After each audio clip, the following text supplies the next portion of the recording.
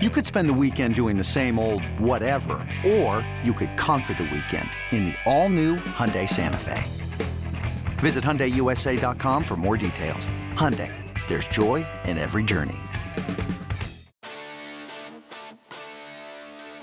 Welcome to another podcast from InsideCarolina.com, the independent voice of UNC Sports. Brought to you by JohnnyT-shirt.com, the go-to provider for all your Tar Heel gear.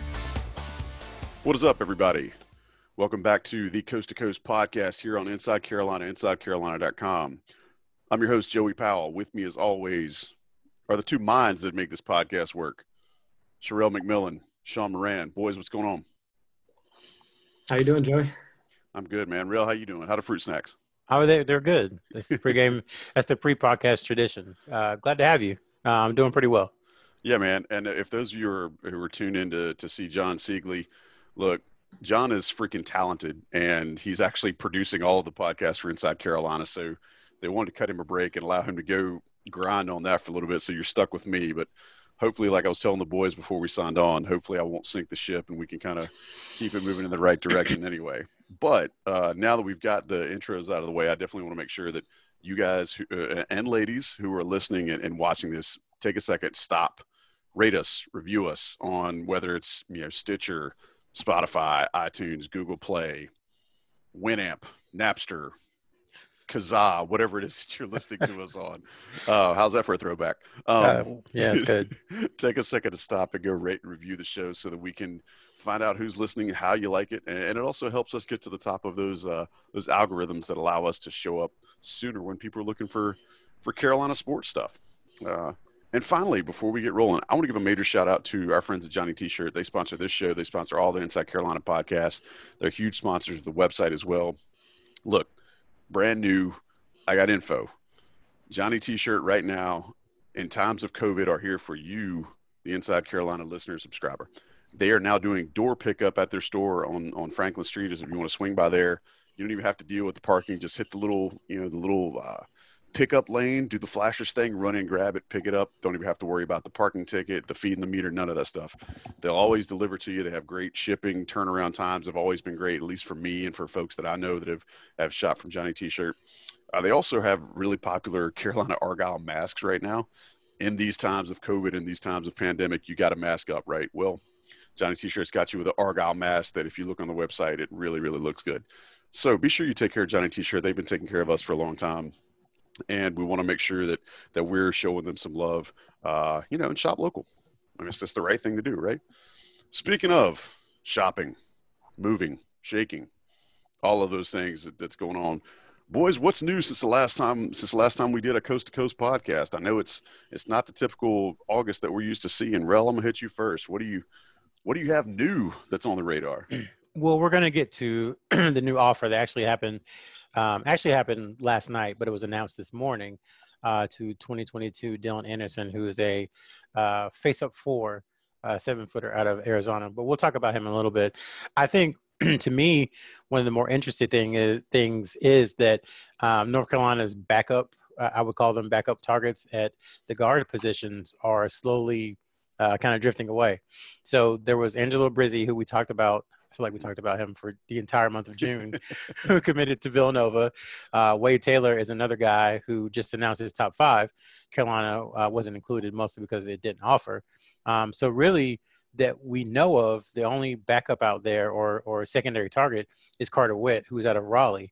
And, he just doesn't do much media or interviews, so we don't really know how much UNC is talking to him. So there's a scenario where right now Hunter Salas really is, it for UNC.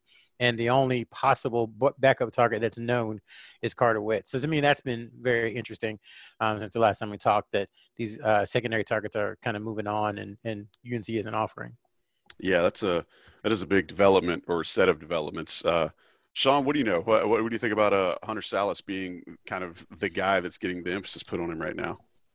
Yeah, I mean, we've talked about him a lot. Both Sherelle and I are big fans. Would love to see him in Carolina blue. I know this past week, Kentucky offered him. And I think today he announced a top 12 So I know he had, behind the scenes, Carolina's definitely been recruiting him hard, and they've gotten, an early jump on him. But once again, with Kentucky entering the mix, still kind of a 12-team race, you're putting, what seems like all your eggs in one basket almost. Now, obviously, there's DeMarco Dunn, but he's not, I wouldn't say, really going to help handle the ball too much. Then you have Harrison Ingram, who could be that extra ball handler, but once again, his final, I think it was 5 or 6, but really final 4. Once again, that's kind of another crapshoot. So they're kind of rolling the dice right now. So it'll be interesting to see if one of those comes through. I think if you land another one, a lot of weight comes off everybody's shoulders. But if you miss on 1 or 2, it gets pretty tight real quick. And props to you, Sean, because we were talking about this kind of same scenario. I guess, man, the last one we did was 3 weeks ago, maybe. Yep. We were talking about the same scenario. I was like, well, Harrison Ingram isn't coming to Carolina, and, I don't see the fit, and blah, blah, blah. Turns out, the kind of positional pitch that UNC gave him was much different than we had originally thought. So it's been a week, so we can talk about it. So they see him in more of a kind of I don't say point forward, but a guy whose utility and versatility they can use a bunch of different ways. And you had mentioned that, well, if they're not able to get Salas and it's just RJ Davis and Anthony Harris and Leaky Black, then Harrison Ingram could come in and he could almost be the de facto, kind of backup point guard because he has those kind of ball skills. And the UNC staff compared him to Theo Pinson. And we know that functionally in 2017, Pinson was the primary facilitator. So props to you, Sean, because I hadn't thought about that. And then talking to, some folks around Harrison, talking to his dad, that's kind of what came to light. So maybe it's more that, Harrison Ingram is almost one of those, could be considered one of those backcourt secondary targets almost. Like if you get him, you kind of cover yourself with 2 positions. I think, Theo Pinson, I guess when we were chatting, he didn't even come to mind because going back to that year, he really was, you had Joel Berry, who was a shooter, scorer, even though he was the one bringing the ball up the court.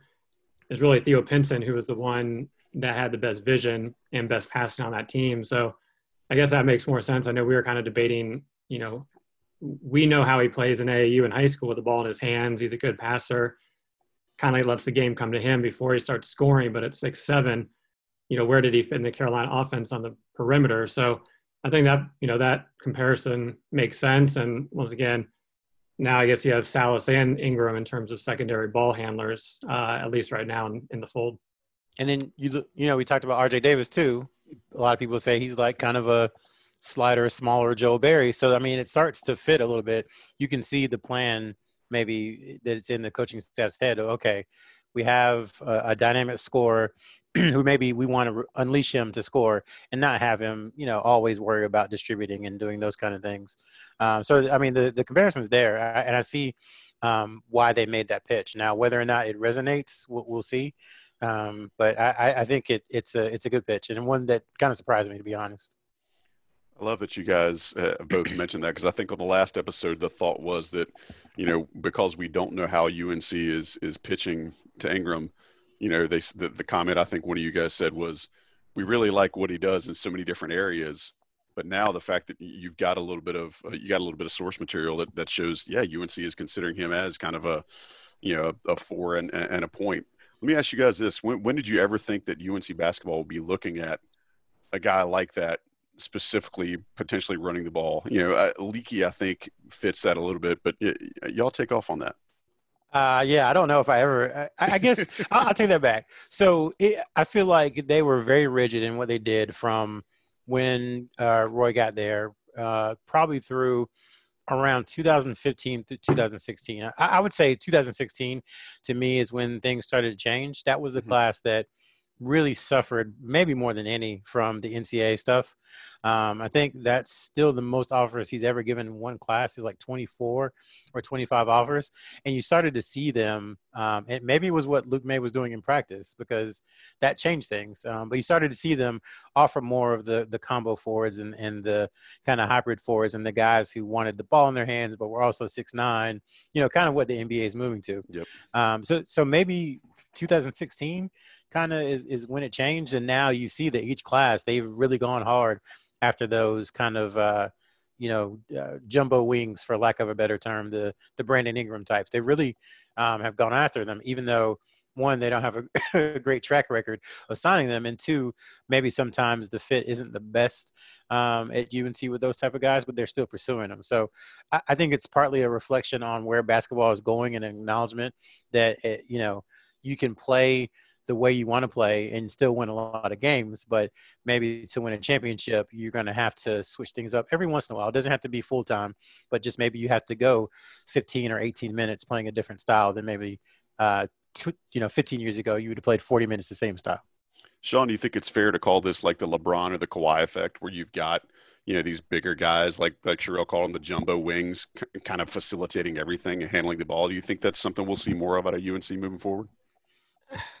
Yes and no. I mean, I don't think right off the bat down the road, obviously with Leaky being a guy that kind of in high school, he was, I remember him Adidas, Adidas camp, AAU, he was playing point guard pretty much the whole time, and he wanted the ball in his hands. And then, he's still operating as kind of a de facto ball handler. So there you have a guy 6'7". But I mean, I think in general, the guys are going to want to have the ball in their hands, and the bigs are going to be, wanting to shoot. And I think a lot of teams have adapted to that. And just to go back to Ingram for a second, I mean, when you look at Stanford and Purdue, two schools in his top list, they're the ones telling him, hey, you come in, the ball's going to be in your hands right off the bat. So he's getting that full pitch just because they don't really have as many guys, there compared to Carolina that will have a few waiting. So it's a little bit different where they're saying you come in and be the man with the ball versus Carolina. So in terms of the jumbo wings, I think Carolina will obviously stay towards that traditional 6'4" to 6'6" type of wing that, you don't really need to handle the ball a whole lot. But I think when you do have that guy with, Theo or an Ingram that can handle the ball, it's just an added bonus. Awesome. Good insight, man. I appreciate that.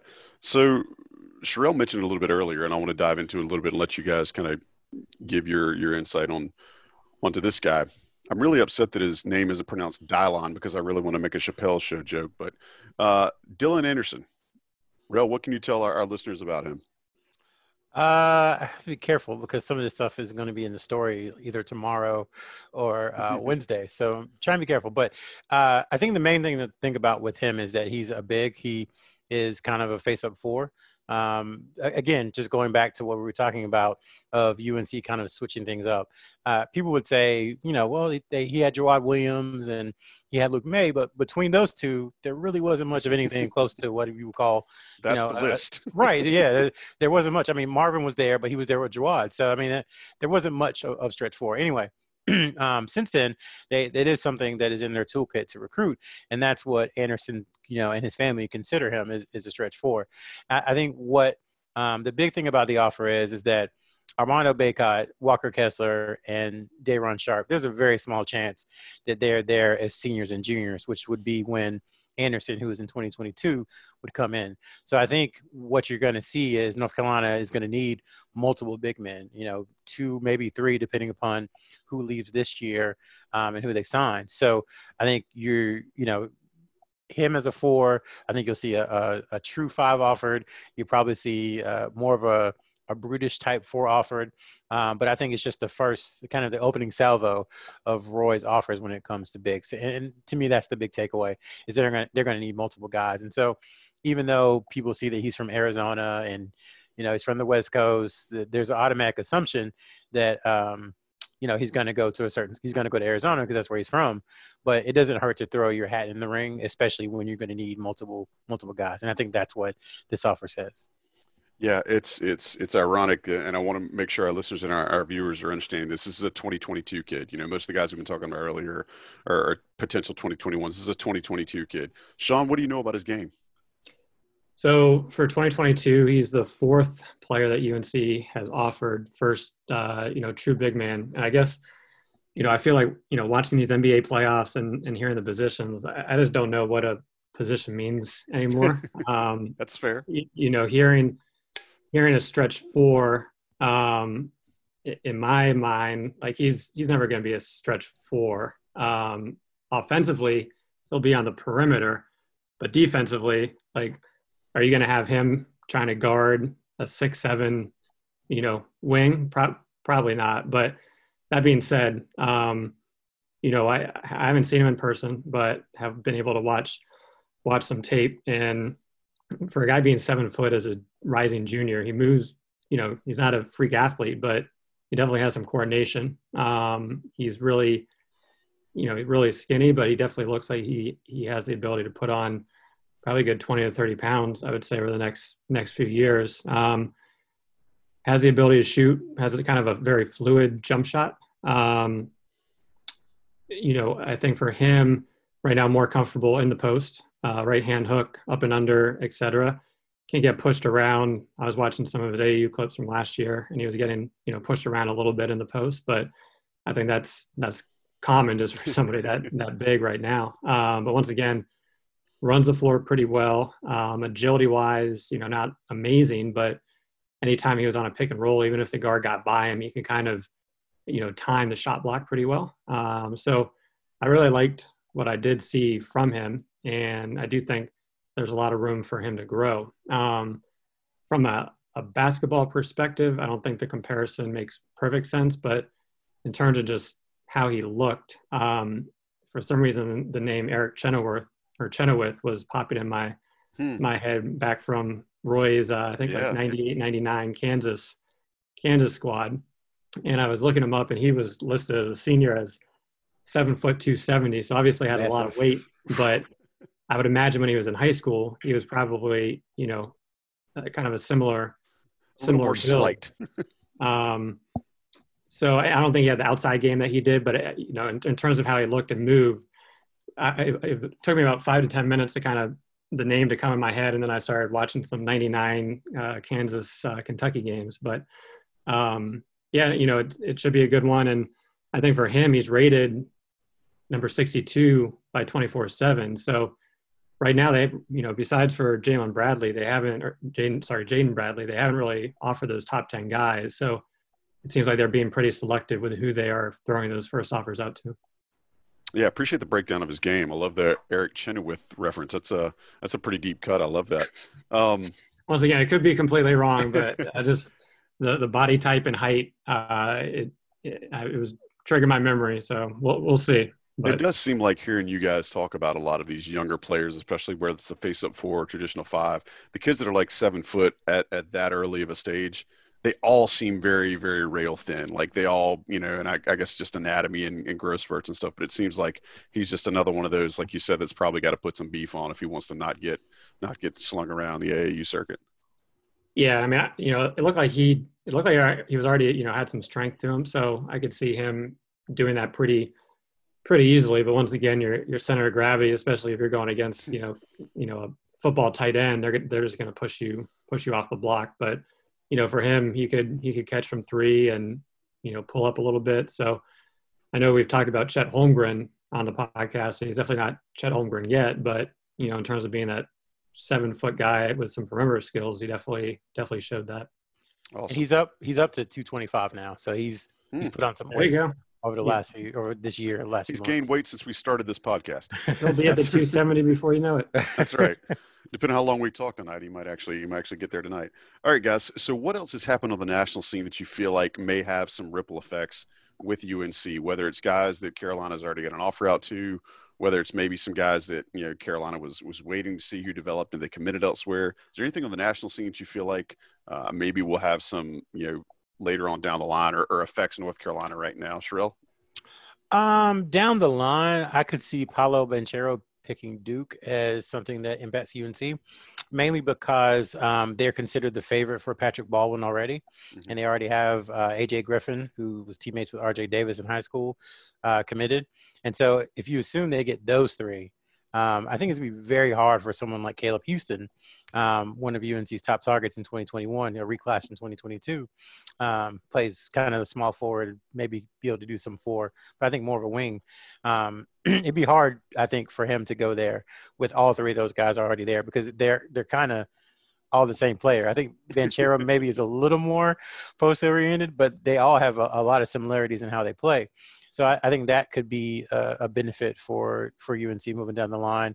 And then with Kenny Chandler picking Tennessee, obviously Kentucky is out of it with him. So you saw the offer, as Sean mentioned, go out to Hunter Salas. So I think those two things impacted Carolina, because I don't want to say that Carolina had a breakaway lead or anything, but I think they are in a good spot with Salas.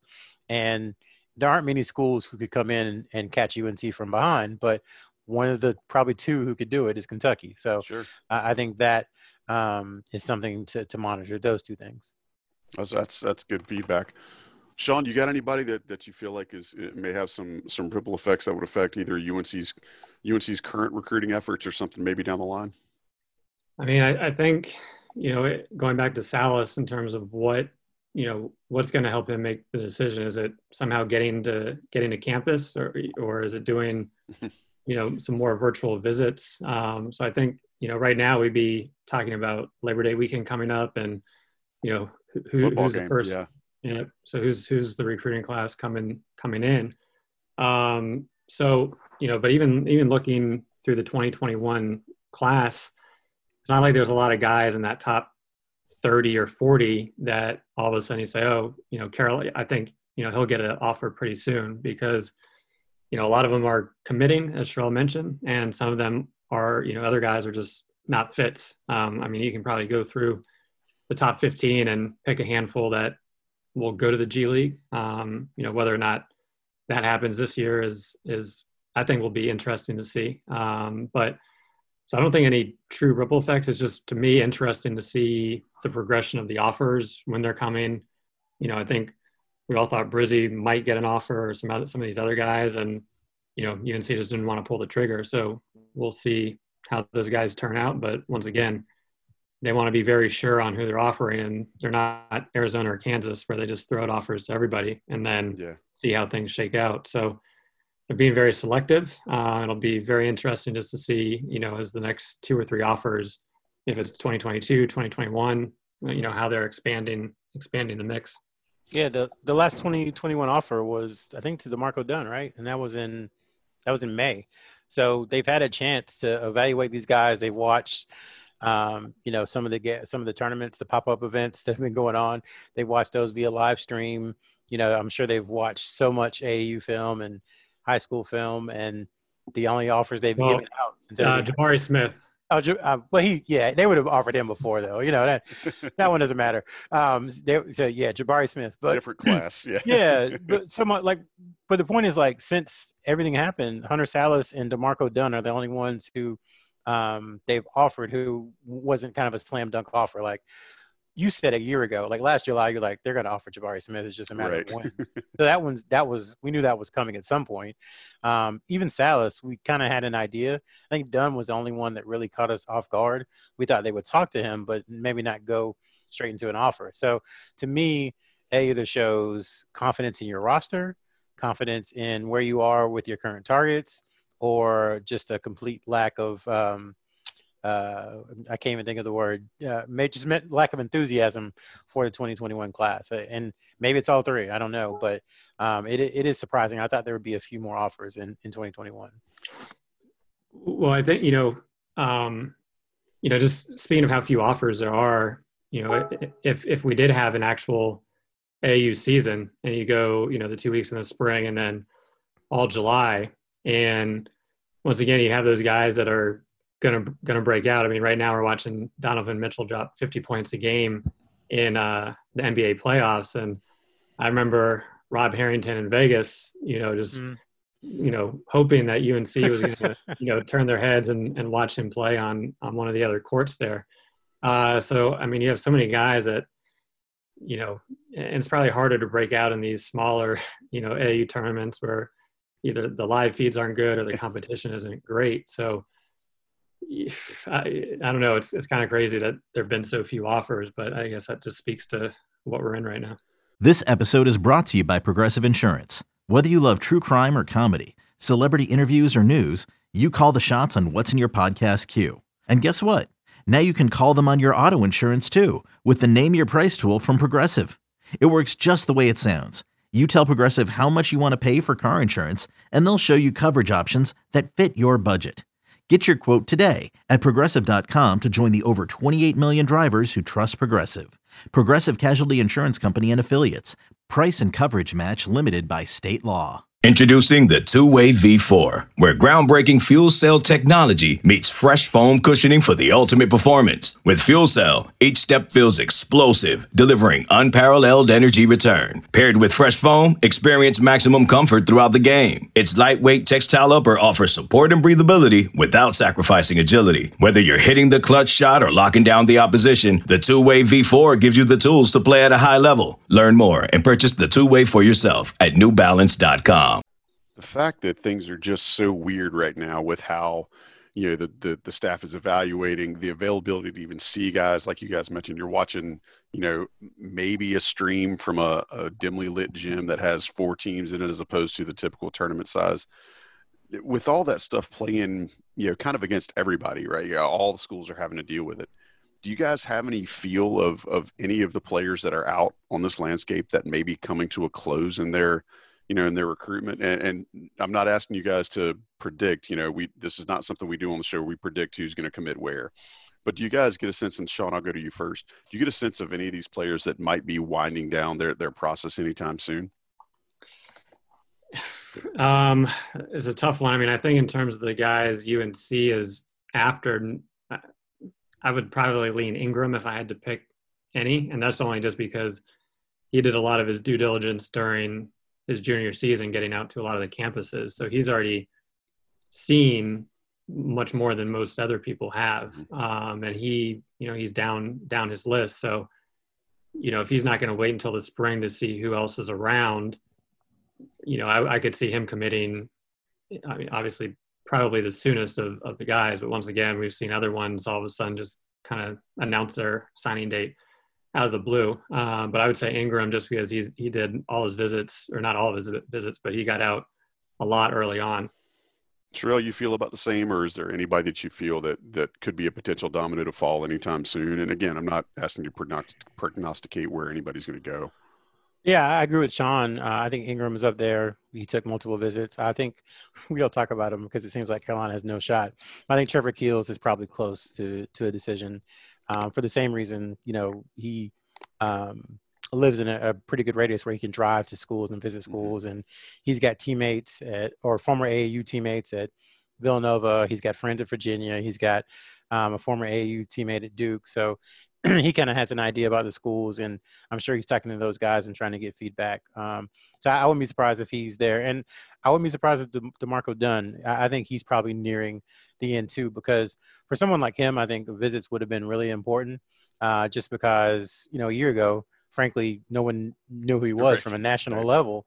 So I think visits would have been really important for him. He probably would have enjoyed kind of being the guy and being talked up and he's a kid, so he would have enjoyed it. But since that's not going to happen and it looks like visits aren't going to happen anytime soon, I could see him just picking from his top 7 and picking his school and just getting over with. So I would say Dunn and Keels are probably pretty close, and I think Ingram's pretty close too. And I don't think Salas is far away either, even though he just released the top 12. Just from talking to people around him, I don't get the impression that they want it to linger. And didn't Bacot do that though? Didn't he drop like a 6 and then like a week later he committed or something? He did. It was like August 4th or something. He dropped, and the list was it was like Oklahoma State and Duke and Carolina and a couple other schools I can't remember. And we're like, okay, so he'll do that, and then he'll take official visits, and then, maybe the day before he committed, we kind of got the tip that it was coming, and committed to UNC. So a lot of guys do that, where they put out a list, and then before you know, the recruitment's over. Because it's one thing to say, hey, I want to enjoy the process and get through it all, but think about it, Joey. If you have a top 6, there are 3 or 4 coaches from each school calling you, so that's 24 people, and then there are for each one of those schools, there's at least one reporter. So that's 30 people. Some places probably have 2 reporters. So that's called 34. So you've got 34 to 40 people texting and calling and trying to get info from you every day. That gets grating and old. I'm So sure. I think a lot of times guys want to write it out, but they just get sick of it and say, okay, I know where I'm going. And they, just go ahead and announce a decision. Look, man, I got 3 other people within this house that always want information from me. I don't want to answer them. So I have no idea how 30 to 40 would look. Right. One more question before we start trying to wind the show down. For our listeners and for our viewers, this is so weird because, to put into context, a lot of these players, most of their development, and guys, correct me if I'm wrong, but most of the development happens during that junior to senior year of AAU ball. That's when most of their offers come in, correct? Like, isn't that where most of the development happens, that last year before they're seniors in high school? I think. Yeah, I mean, unless you're that top 10, 15, 5-star guy, definitely. So once again, there's the guy, we've talked about it a few times, but the schools that are doing their due diligence and know how to, pick them out, they're going to be able to find the guys that are 50 or below that end up turning into, early starters or really, true impact players. So, especially the guys right now, it's challenging, both for the players and the coaches. Yeah, agreed. I mean, it's not – people think, well, they're just playing AAU and they play 3 games a weekend or whatever. But, this is a collection of talent between the 3 circuits, and especially on EYBL, it's consolidated the entire country's basketball talent that's, in high school, and they play against each other. So, you have that. And then you have – if you're good enough, if you're, a top 50 maybe type kid, you get to go to USA, which is a whole nother level of competition. Yeah. And then if you're in that same group, depending upon which circuit you're on, you get to go to Steph Curry's camp, or you get to go to Nike Skills Academy, or you get to go to whatever Adidas has, I guess, like James Harden or Lillard camp or something. You get to go to those things and you test yourself. I mean, it's one thing to score like 40 points, at Douglas Byrd against Pine Forest, but it's a completely other thing, to shine in these AAU tournaments. And I think people just don't grasp the level of competition that these guys are playing. I mean, so many of these guys are going to be in the NBA that you watch it on the EYBL. It doesn't seem like it at the time because they're in high school, but in 2 or 3 years, they're going to be in the NBA. And I think missing that level of competition just hurts everyone. I think it's important that you guys shared that because, as long as our listeners are hearing this, and COVID and the pandemic is different for everybody, but it really does affect how these guys develop, in addition to how they're getting their offers and how teams are throwing offers out to a kid and how the recruiting process just looks. So there's a lot of stuff if you're thinking that, well, gosh, why hasn't Roy and his staff offered this guy, or why aren't they high on this? It's just because this is so different, and you're not even getting to see kids during their most developmental phase, I guess, for lack of a better classification for that.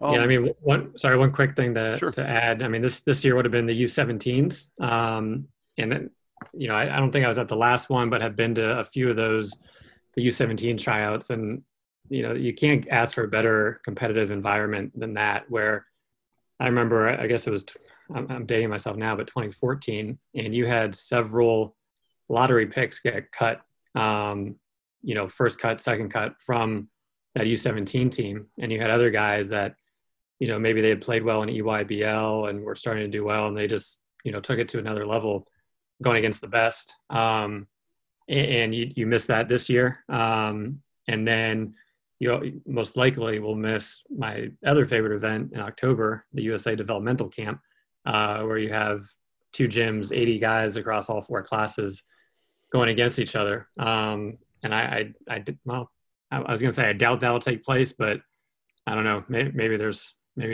some hope for that. But bubble hope, man. Again, bubble hope. Once again, that's, those are, that and Peach Jam. I mean, those are very, very high level of quality events that everybody won't get to play in. Yeah. So as we head towards the finish line here, I want to give you guys a chance to kind of mention anything that you feel may be coming down the pike, whether it's potential offers. I know rankings aren't really going to evolve because there's no ball being played, but any other kind of forecasting that you might see. Sherelle, I'll go to you first. And this could also include any content you're getting ready to throw up on Inside Carolina in the next, 24 to 48 hours. Well, we hope to talk to Dylan Anderson soon about the UNC offer.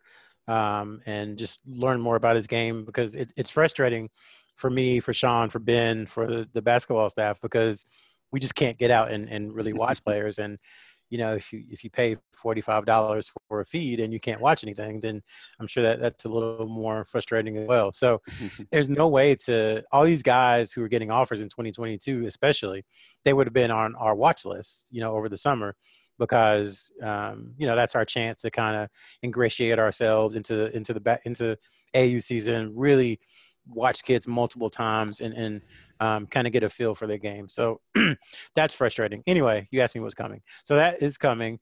And then, I'm just curious to see 2022. We just don't have a great beat on, to be honest, because of what I just mentioned.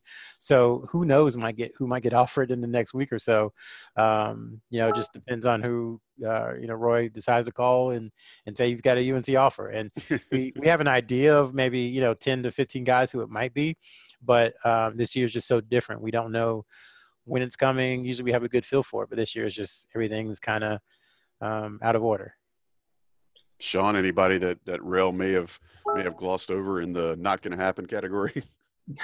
I don't think he glossed over anybody. I think in terms of stuff coming out, the recruiting board will be updated with Dylan Anderson by the time this podcast is out, and then the fit will be coming back for the class of 2022. So I know only 4 guys right now, but trying to watch a little bit more of them in both their high school and AAU settings before doing that, which will be in a little bit of a different style than the 2021, since you're now projecting another year out. But, as Sherrell mentioned, I mentioned the 2014 U17 tryouts, and, going into that, I could probably recite everybody's scouting report and everybody's go-to move just because I'd seen them so many times in AAU play or high school. And now you have, these 2022 guys where you're just trying to watch highlight clips, and everybody, once you watch a highlight clip and then you watch a full game tape and you're like, wait a minute, where is half of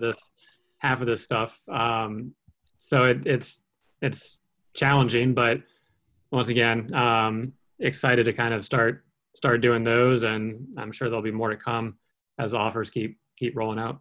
And all right, I'm going to say one thing, and I just want to keep beating this drum, and I'm going to beat it until there's basketball again. But if you're an evaluator and you're looking at someone in 2022, the last time they played a meaningful game where, like, that's not in a dimly lit gym, that's not against that's not against the Westover All-Stars or whatever. Like, man, you hate some Mid-South teams right now. I'm trying to get everybody from Cumberland County in here. The last time they saw them was in March. So assume, that things kind of stay where they are. And maybe the season doesn't start until January, February, like the North Carolina High School Athletics Association is doing. You're missing a year of film and video and evaluation on these guys. And like you said, 10 to 12th grade, like, young guys are changing like crazy there. Anthony Davis grew, 8 or 9 inches between his 10th and 11th grade year. So a guy that you might have liked, last March is going to be completely different when you see him in January. And that is hard for evaluators, especially when you have to make offers and there maybe are people closer to you that you've seen who you need to make a decision on. That is going to be a big problem. I really believe that if games don't start getting played soon. It's like getting wasted trying to make a flambe, I guess. You got no idea how it's going to turn out. Yeah. Look, guys, as usual, you two have brought the heat. Just even when there's no, this isn't a typical August on the recruiting show. You guys are still bringing knowledge and information for our listeners and our subscribers, and we appreciate it. And speaking of subscribers, I want to remind everybody who's watching or listening, if you are not currently an Inside Carolina Premium subscriber, make that change, please. Michael Jackson said it best. Make that change. Go ahead and subscribe. Get all the goodness that Rel and Sean were talking about that's going to come out the next couple of days. Access the recruiting board, seeing new articles when they come out. Make sure you subscribe to the Inside Carolina podcast. If you like what we're doing, rate us, give us a high review. If you don't like what we're doing, give us a heads up. Say, hey, this could be fixed. We appreciate it. We want to know that we're providing good content for our subscribers. And also want to just give a couple more special thanks to Johnny T-Shirt for sponsoring the show. Make sure you hit them up. Get your cool Argyle mask. Get your new Jumpman gear. It still looks like, fingers crossed, we're going to have some football. Hey, don't be the guy sitting at your house watching in a jersey from 1986. Go ahead and hook yourself up. They got all the Jumpman, all the Nike, all the new stuff. You name it. Johnny T-Shirt's got it. JohnnyT-shirt.com. I also want to give a big shout out to John Siegley for producing. And that's all we got, boys. Anything else before we roll credits? Looking forward to seeing what the next 2 weeks brings. All right. Westover played really well last year, so let's go E. Smith All-Stars instead. E. Smith All-Stars. I hear you. There we go. All right. For Sherelle McMillan, Sean Moran, I'm Joey Powell. We'll hit you guys next time. Thanks for listening to another podcast from InsideCarolina.com. Brought to you by JohnnyT-shirt.com. Where to go for your next Tar Heel gear purchase. This is Tony Kornheiser's show. I'm Tony. You expected someone else? So what exactly is the show about? I don't know. It's a sports show nominally. Football's over, but we're finally at a point where things matter in college basketball, and baseball season is on deck. Greatest 3 words in the English language, pitchers and catchers. We have some of the best voices come on and explain what matters or what makes an upset, like Ryan does, 9/8. No, that's not an upset. No, yeah, it is, Bob. And if you're lucky, I might just tell you about my search for discounted sleep pants or my worries about what my dog just ate. Listen on the Odyssey app or wherever you get your podcasts.